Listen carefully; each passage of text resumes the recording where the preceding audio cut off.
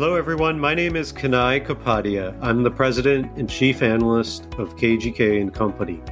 KGK is a strategic management consultancy that helps middle market companies align with their best growth opportunities, overcome their more challenging operational frustrations, and ultimately to grow their earnings. If you're intrigued by the idea of a firm that wants to be a profit center rather than a cost center for your business, use the link in the show notes to connect with me.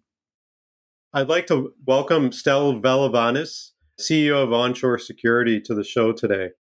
Stel, you've run onshore security for almost 30 years, according to the calculus here of your background on LinkedIn. Can you talk a little bit about what your original motivations were in starting the company? I was only 5 years old at the time, so that makes me, just in my mid-30s, of course. But hey, I wasn't my first rodeo. I did start very young. My first company, actually, I was 15 years old.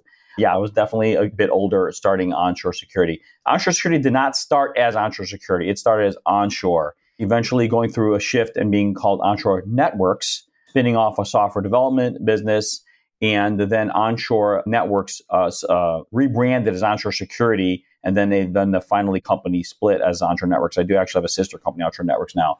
Its origin was, I think, been most interesting in that having already had started some business as a very young person, it was really the first business I started, A, without partners, B, without a business plan.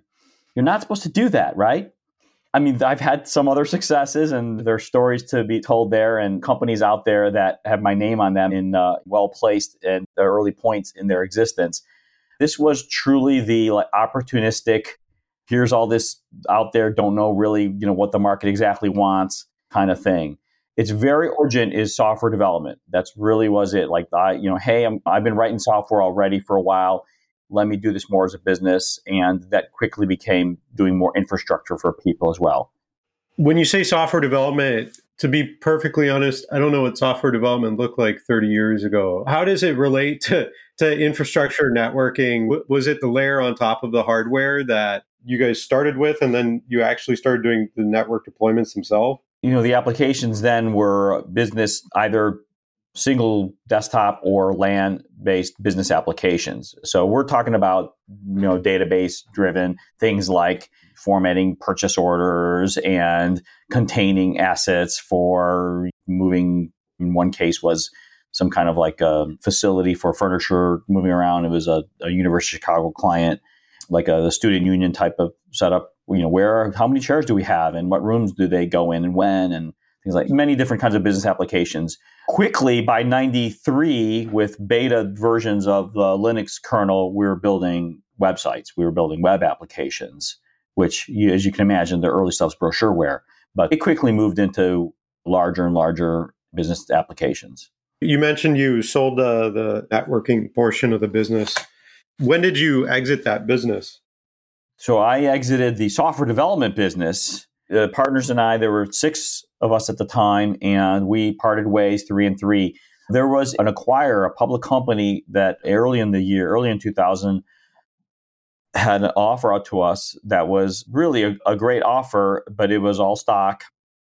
And right as we were getting ready to close, the stock market crashed and we ran away. Months later, we looked at our opportunities for growth and they were more and more divergent, meaning the network and infrastructure side versus the software development side. And I went with the network side. We had a great arrangement with the School of the Arts in Chicago. We had developed software for them for asset management and all web-based.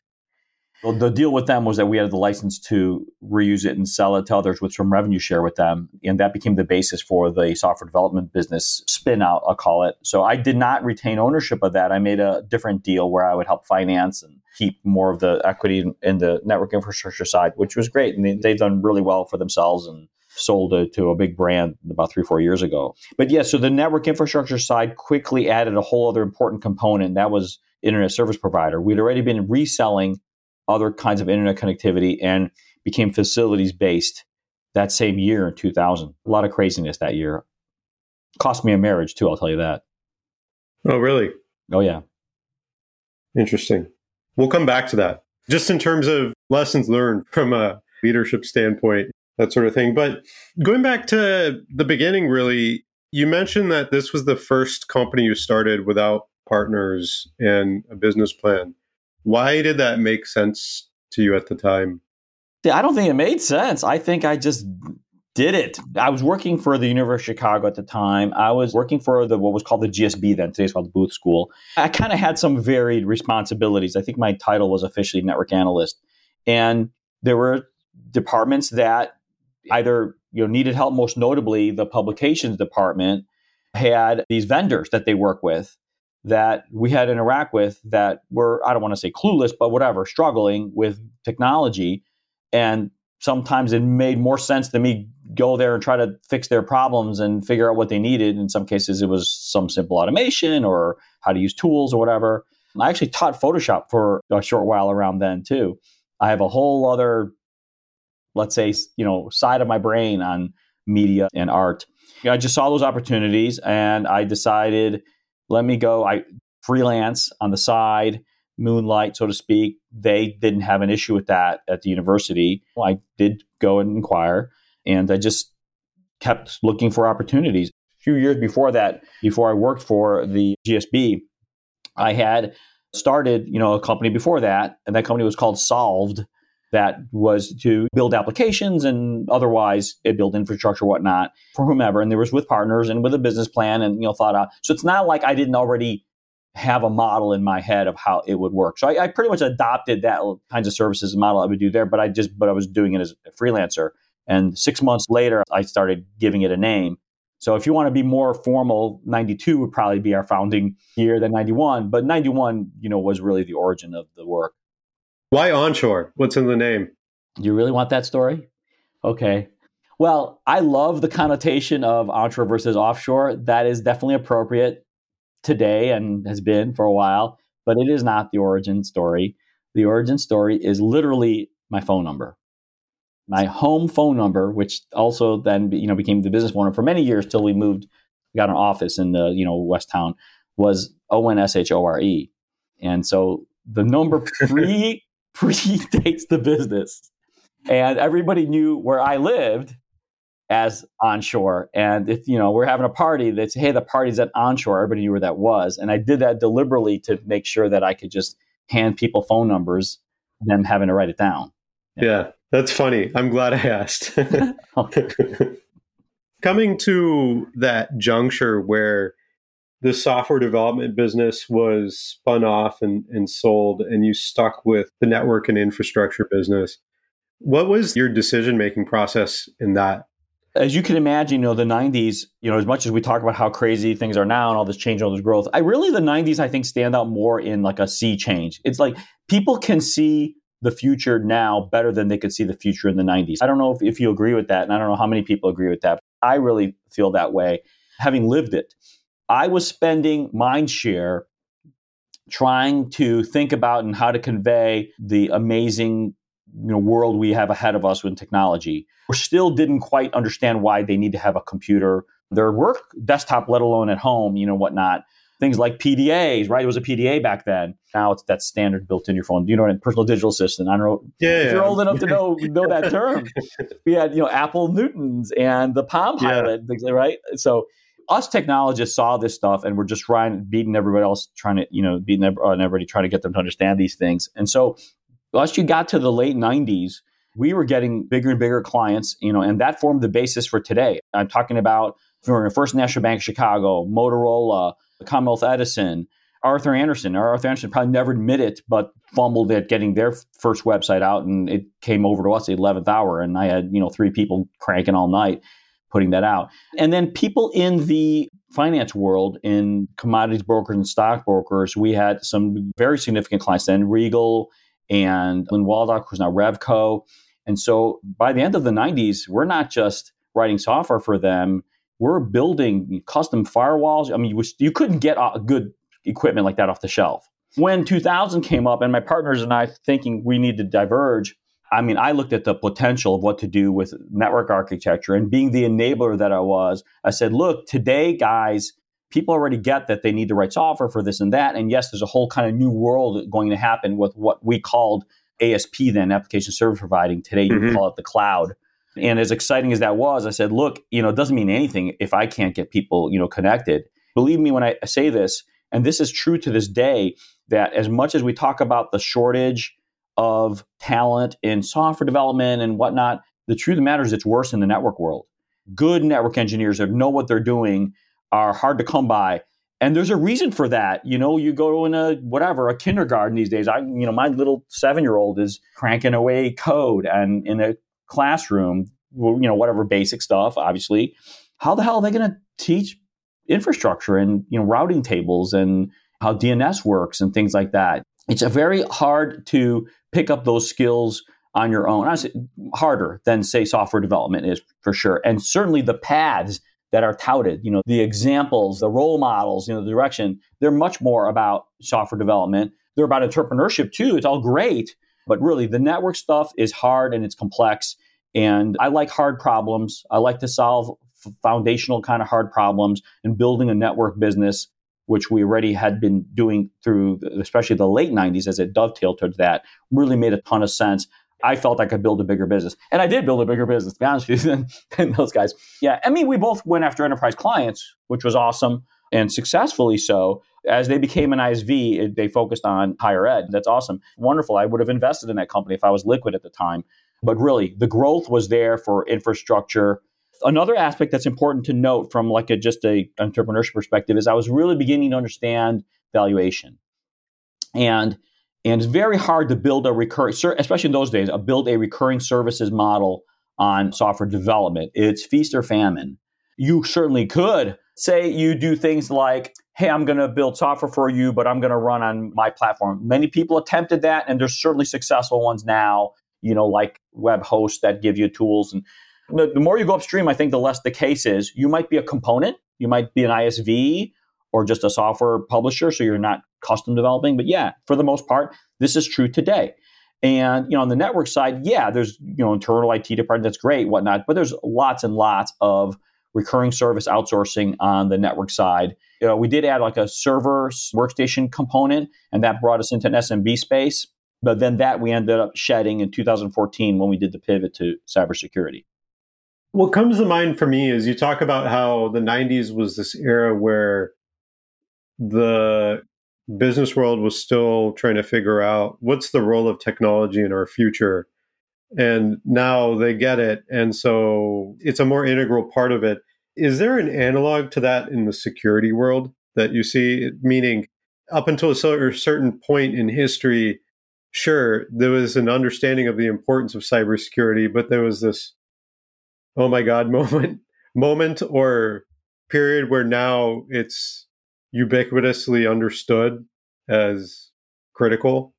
Yeah, the 90s, we were very aware of cybercrime as it existed then, and hackers, so to speak. I think hackers actually was more applicable in the 90s than it is today. I really wish we just call them cyber criminals or just criminals. There might be a point. I just had a great talk with a criminology expert about how we're not far off from using criminals and non-cyber criminals as the distinctions, because almost everything being really related to cybercrime.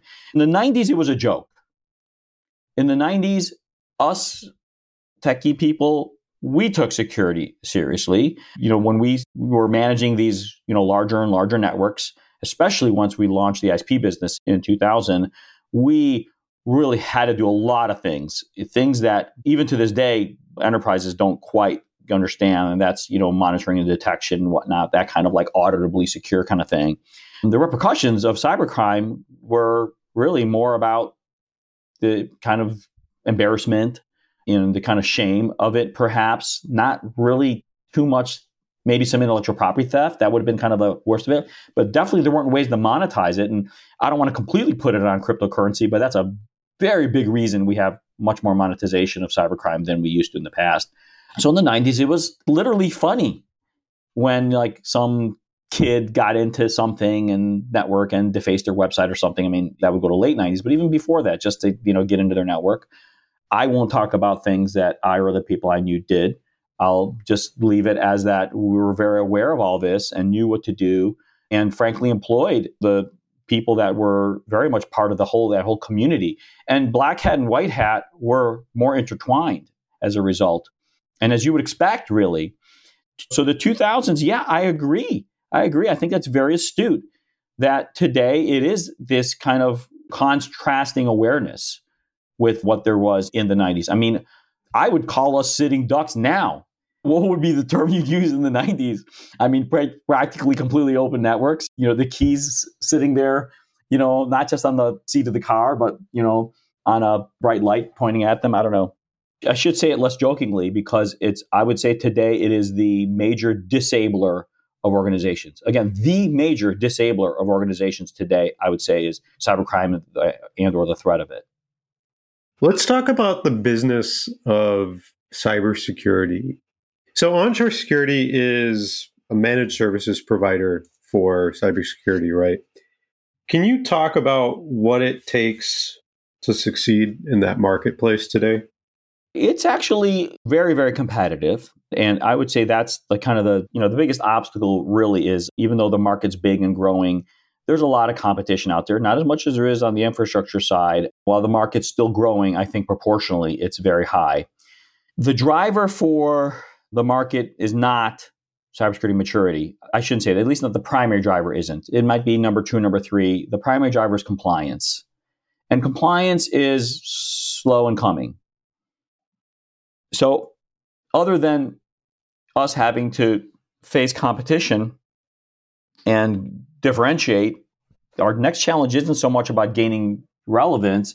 It's about acutely addressing the compliance, such that the buyers that are there are aligned. And we're aligned, rather, our positioning is aligned, with the buyers.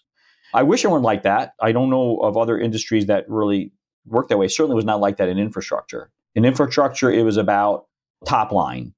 It was about growth, growing companies, improving their revenue generating capability, their scale, their operational acumen.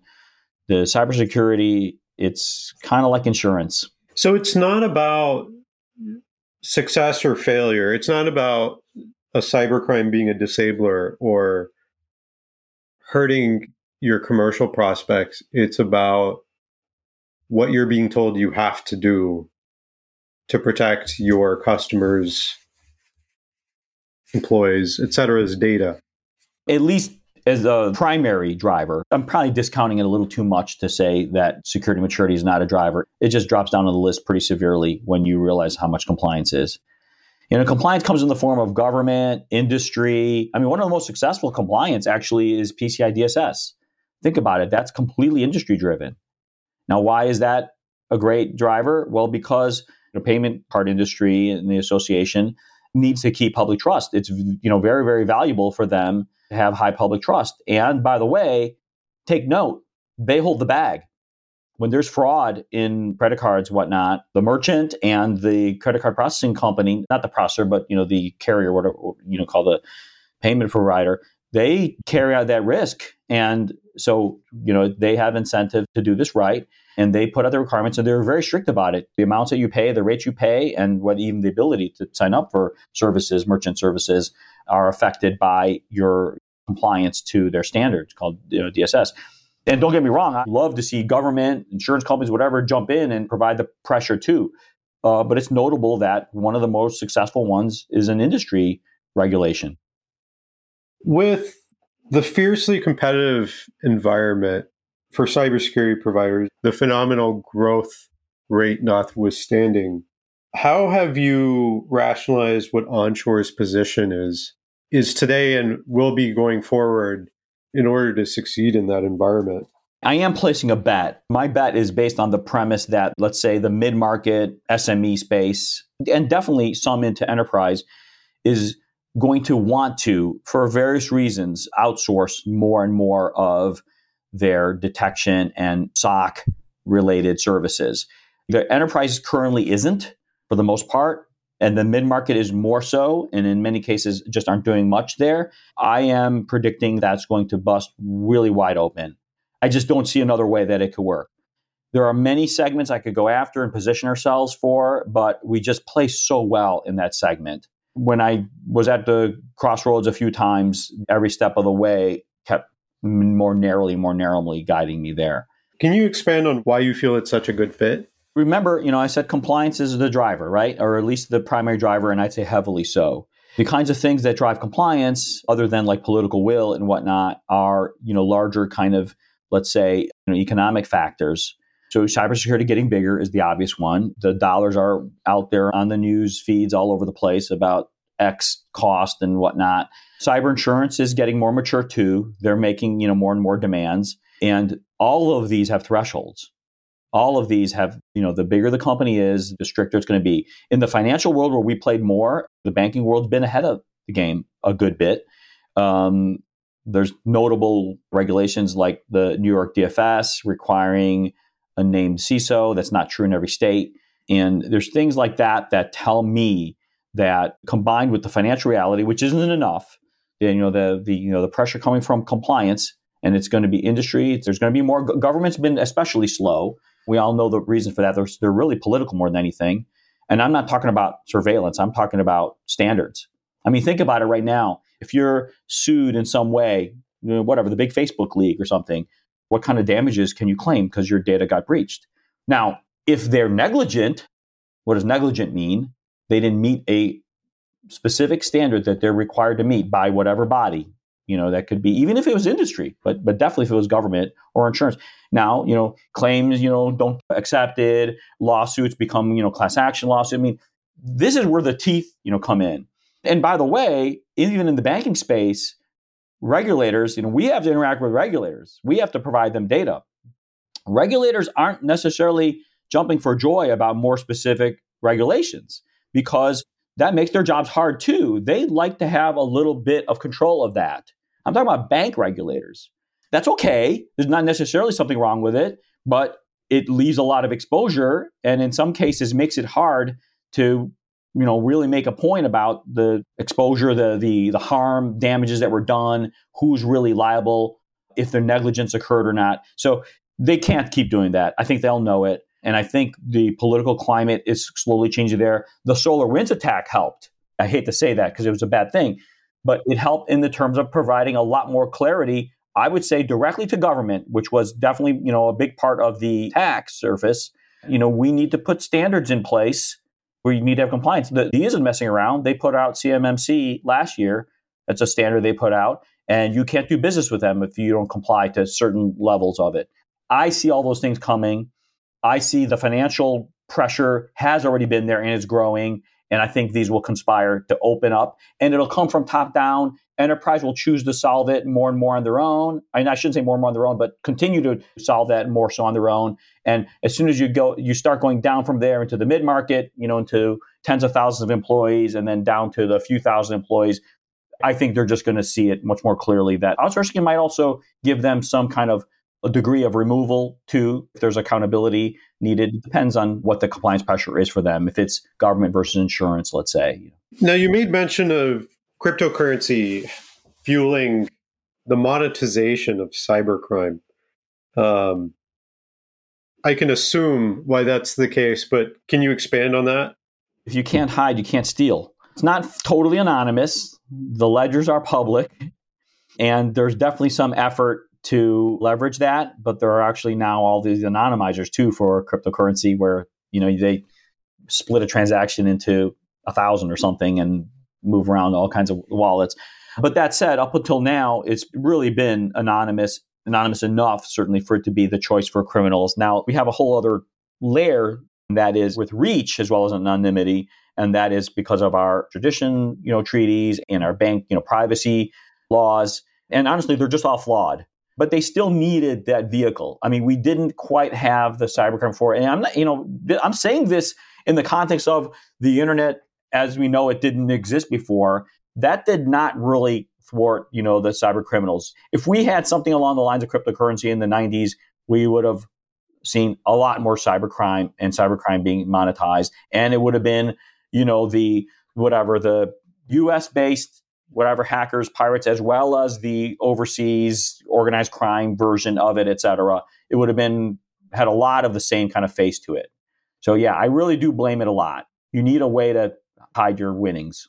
Returning back to cybersecurity, how are you positioning onshore to succeed. And I mean, arguably, banking and financial services is one of probably the most attractive markets, right, for cybersecurity services because of the exposure. But how are you positioning the company for success?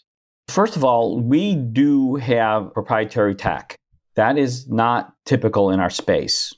Most people who do what you would call an MDR service or a SOC as a service, MDR stands for Managed Detection Response for the listener, using some off-the-shelf package or a client's premise or hosted system and doing their detection and analysis work there. And there's nothing wrong with that at all. You do lack flexibility. You are forced to follow the licensing model of those tools you're using. And that gets difficult as you get more mature and develop what I would call a platform versus a tool, where you're using a mix of things. You're forced down a certain stack. All of these have, different, again, licensing models. And one is like event per event based pricing, one's storage based pricing, one's seat based pricing, to give you kind of good obvious examples, those things. And then, of course, you're stuck to, what they can ingest and how they manage that data over time as the companies out there, our competitors, mature, because we're early in the space. We're really a part of a very short list of people who've been doing something like this, for more than a decade. Every time we're at that fork of the road, we think about it. What's the advantages and disadvantages of developing some of our own software? Now, that said, we use tons of open source. It's not like we're writing everything from scratch. So when I'm asked, gee, how do you compete with, that company who has whatever, 100 developers or something? I said, well, I have 10,000 developers. We always look at it and we find that flexibility, that power, the tool building for the analyst rather than for the customer. I'll reemphasize that, because the software that you're going to buy, VC backed, whatnot, great. They build great stuff, but their customer is that enterprise user. Almost across the board, the proportion of software in the cybersecurity space that's built for the, let's call it, the enterprise or even, smaller end user, it dwarfs the tools that are built for the service provider. And evidence of it, too, is how many times we look at tools you use as a service provider, and one of our big obstacles is they're not properly multi-tenanted, they're not properly, authentication methods aren't, advanced. Some of them like hosted only, and we would rather run on-prem, our own colocation. That's the market. That's who they need to sell to. So they got to make the tool that's going to look prettier. It's going to do some kind of, let's say, high value but dumbed down kind of things, high level kind of reporting. And frankly, they're probably better at us at those things. But we build tools for our analysts. So when we're coming up with a way to automate something or not, is because not only want to reduce the analyst work, which is so much the mantra in the cybersecurity software. Oh, it's more automated. Your people. I'm sorry. There is a fire hose of data coming at you all day, every day. Of course, you're going to find ways to minimize that, but you're not going to reduce the people. So what do I do then? I'm going to build tools for that analyst to be able to quickly pivot between their different research and investigation methods, ways for them to quickly tag, target, and pass on, generate tickets, things like that, get actionable data to the end user. As far as the reporting goes, we're just going to customize for the client. Yes, that's a heavy burden. Yes, that takes work and onboarding, and there's tweaking involved, but it's then tuned to who we're answering to. Some places where reports are getting to IT director type versus a CISO. Sometimes our reports are getting into the C-suite. So we'll develop things for that C-suite. It's not as canned and off the shelf. So that's a very big differentiator for us. Another important one too is that we built our own sensor. Now most of the people who do what we do focus on the SIM, the Security Incident Event Manager, which is the place where you contain your data and you do your reporting on it. But when you're diving deep and you're doing threat hunting, you really want to build rules that get applied right at that point where those data sets come together. And that's our on-site data collector and sensor. I'd be geeking out on the tech stuff more if I went down that path. It's an important differentiator. We have different architecture for most people out there, and we've been doing it a long time. We'll probably have a lot more intelligence on the network as opposed to, the host data where most people have focused in more recent times. I think for the average listener, it would be beneficial to understand some of these distinctions. So sensing is seeing the event, right? Something that happened that maybe should or shouldn't be happening. And the SIM is taking all of these scenarios, of which there are a lot of, the fire hose you were speaking of, and it's assessing, is this real or is this problematic? And does it require increasing levels of escalation? Exactly. So by building some of your own technology and having your own sensing, what net benefit does a customer see as a result of that? The main thing that they gain from is that now we have what I would call the highest the degree of telemetry visibility. So we don't have gaps. We don't have points on the network where we don't know what's going on. That's notably in the data sources. So it's not quite the right answer to the best answer to your question. If you don't have let's say that packet capture data, even if you've got encrypted, packets, you're still looking at, the headers of the data and the flow. If you don't have the activity coming from network devices, and correlating that against the activity you have from the endpoints, which is what most people focus on. In fact, most people focus on just completely system logs. There's also activity on the end user devices and server devices. Many people orphan their endpoint protection systems. They let that stand alone and don't bring that into telemetry. If you don't bring all those things together, then you have gaps. And there's activity that goes on in the network that is identifiable activity. That is definitely activity that needs to be analyzed, that would allow you to identify specifically an APT earlier on, advanced persistent threat.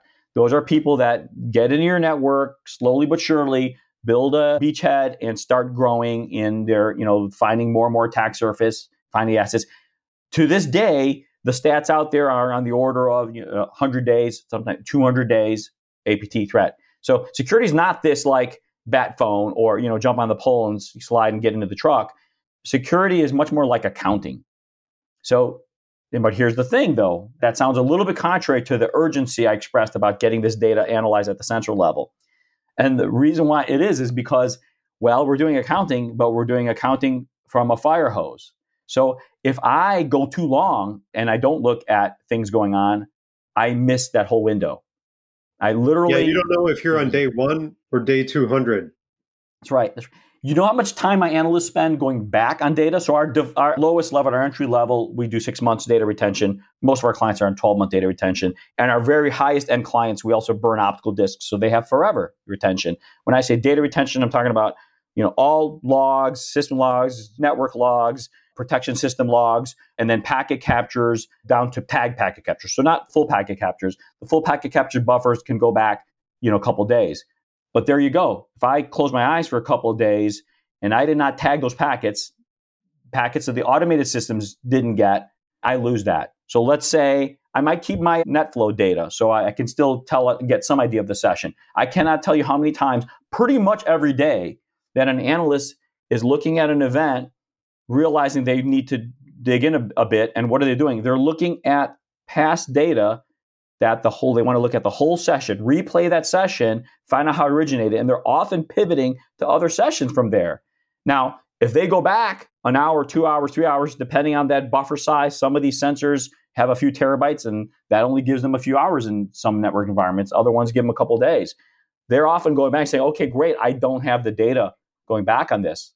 I want to create now a rule for me to capture that kind of activity because it might happen again. And most of the time, what they're doing is they're creating a model for anomaly detection because statistically the threats themselves are zero. I mean, if you want to look at threats, you look at the protection systems, and we take that log data too. A lot of people surprisingly ignore that data. They think, what's so useful about a firewall log that all it shows that things got blocked? Well, I want to report on that. Yes, I'll be more automated about that. Let me look at trending over time and aggregation, whatnot. But that matters because an APT might show early signs of attempts there. How do I know that without having that data to correlate against? Well, this event now happened inside. Maybe that's related. Let me look at the protection data. Was somebody trying to hit that port in the past? Oh, look at this. Here's was a scan going on. Sure, we detected it and we logged it, but it was on the outside and it was blocked. So we didn't really care about doing something. But now that data matters. You get in the weeds pretty quickly when you start thinking about all the ways that this data and any little gap can really hurt you. Don't get me wrong. I mean, the understanding the detail behind this is important because the devil's in the detail. Commercially, one of the challenges has to be that as the emerging big brand in cybersecurity, it's tough to compare across vendors, your sensing capability versus someone else's, for example. Have you cracked that nut in terms of a way to quantify it and show apples for apples? Here's what you get versus. I wish I could say so, but the answer is no. We do, I think, a decent job differentiating ourselves in our literature, whatnot, but it doesn't come into play that much. Most of the sales opportunities, they're not, I say competition is a big factor. I have to admit, most of the sales opportunities are they kind of come up warm. They start warm. They're either a referral or they quickly get to a kind of reference.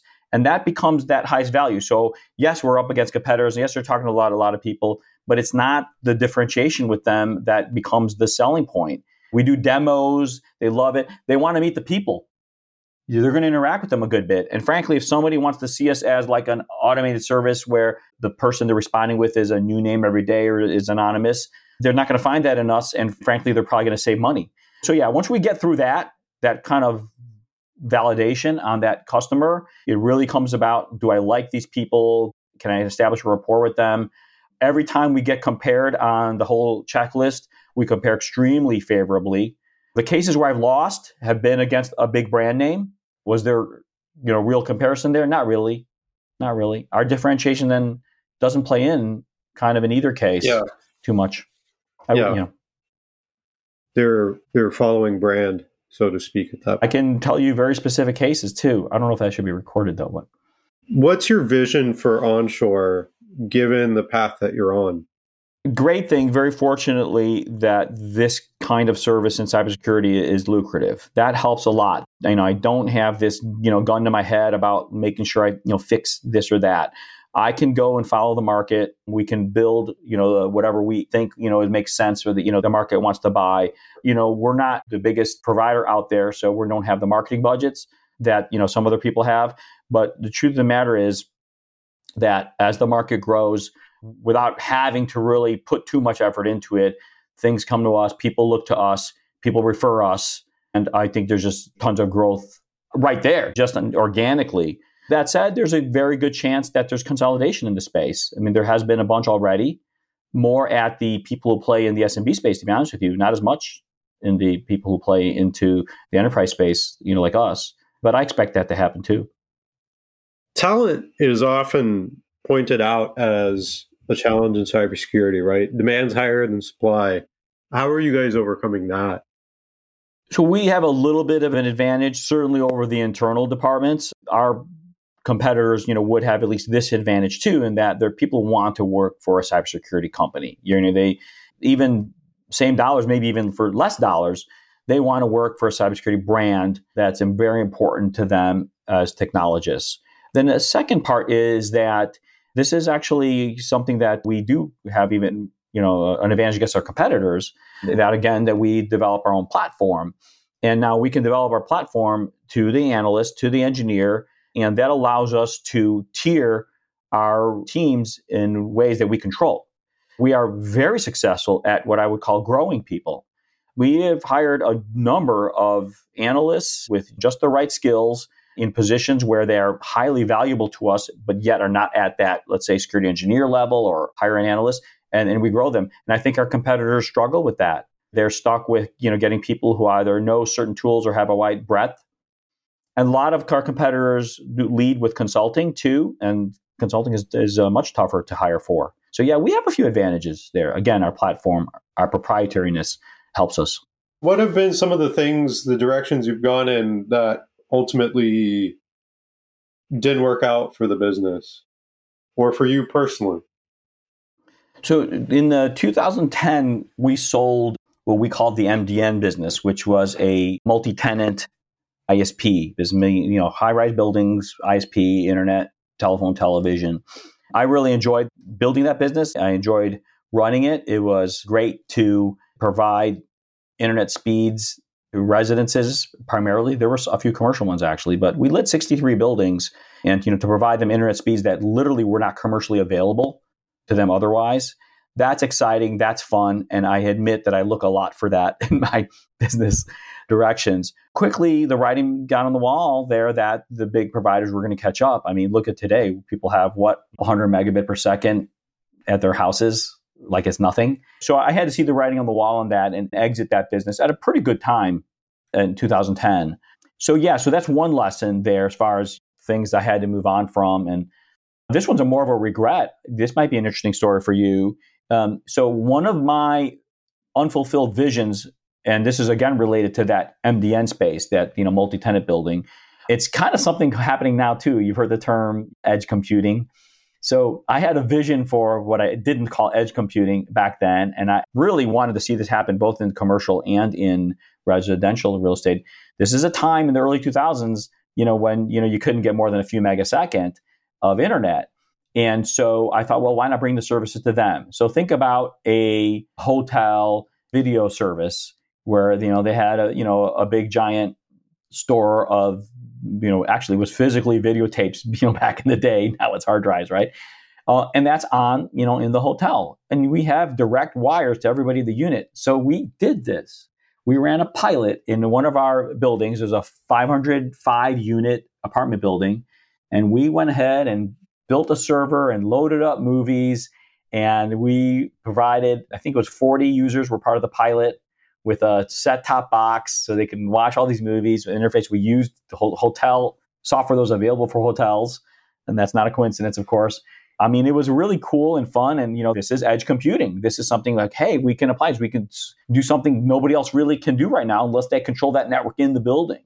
You couldn't really do it from the internet. You didn't have the bandwidth. And it failed in terms of like the results were that we shouldn't pursue this, And how? Why? Well, the problem was we couldn't change the movies fast enough. The difference with hotels is that the people change. So if you can't change over the people, you got to change over the movies. It just wasn't going to be viable. And there was nobody out there as a service provider that could really help us. They were very focused on the hotel business, and they couldn't provide enough because, again, they didn't have to either. There were too many obstacles to jump over. And so I put it aside. Could have looked for investors, thought about that.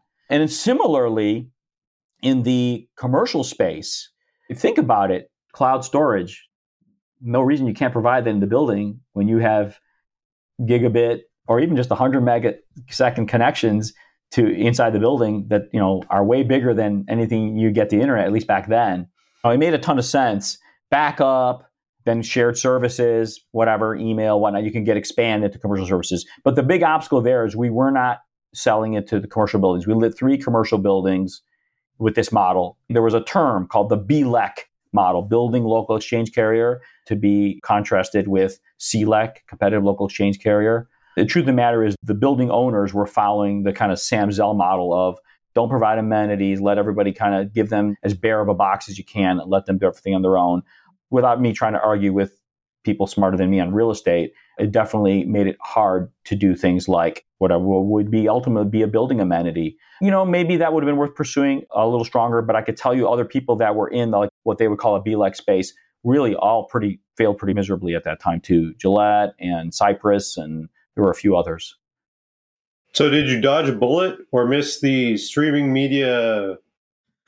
I'd say on the media one, I would say missed an opportunity. I don't think I was sophisticated enough at the time. If I knew then what I know now, can't everybody say that, it would have been something made sense to pursue. Look, I saw that there was huge market potential. It's just that the hurdles were significant. Netflix is more brilliant, I think, than people realize. Netflix didn't kind of wake up one day and said, oh my God, we could do this stuff on the net. They had that in mind when they were pushing out DVDs. They pushed out DVDs as the beachhead. That's the brilliant part. Thank you for tuning in to this episode of Hindsight. If you lead a business or are a student of business, this show is for you. Please subscribe and tune in for a new episode each week. My name is Kanai Kapadia, and this show is produced by KGK and Company, the fast-emerging strategic consultancy to middle market businesses. You can find us online at www.kgkcompany.com. That's KGKCOMPANY.com. Have a good one, folks, and I'll talk to you next week.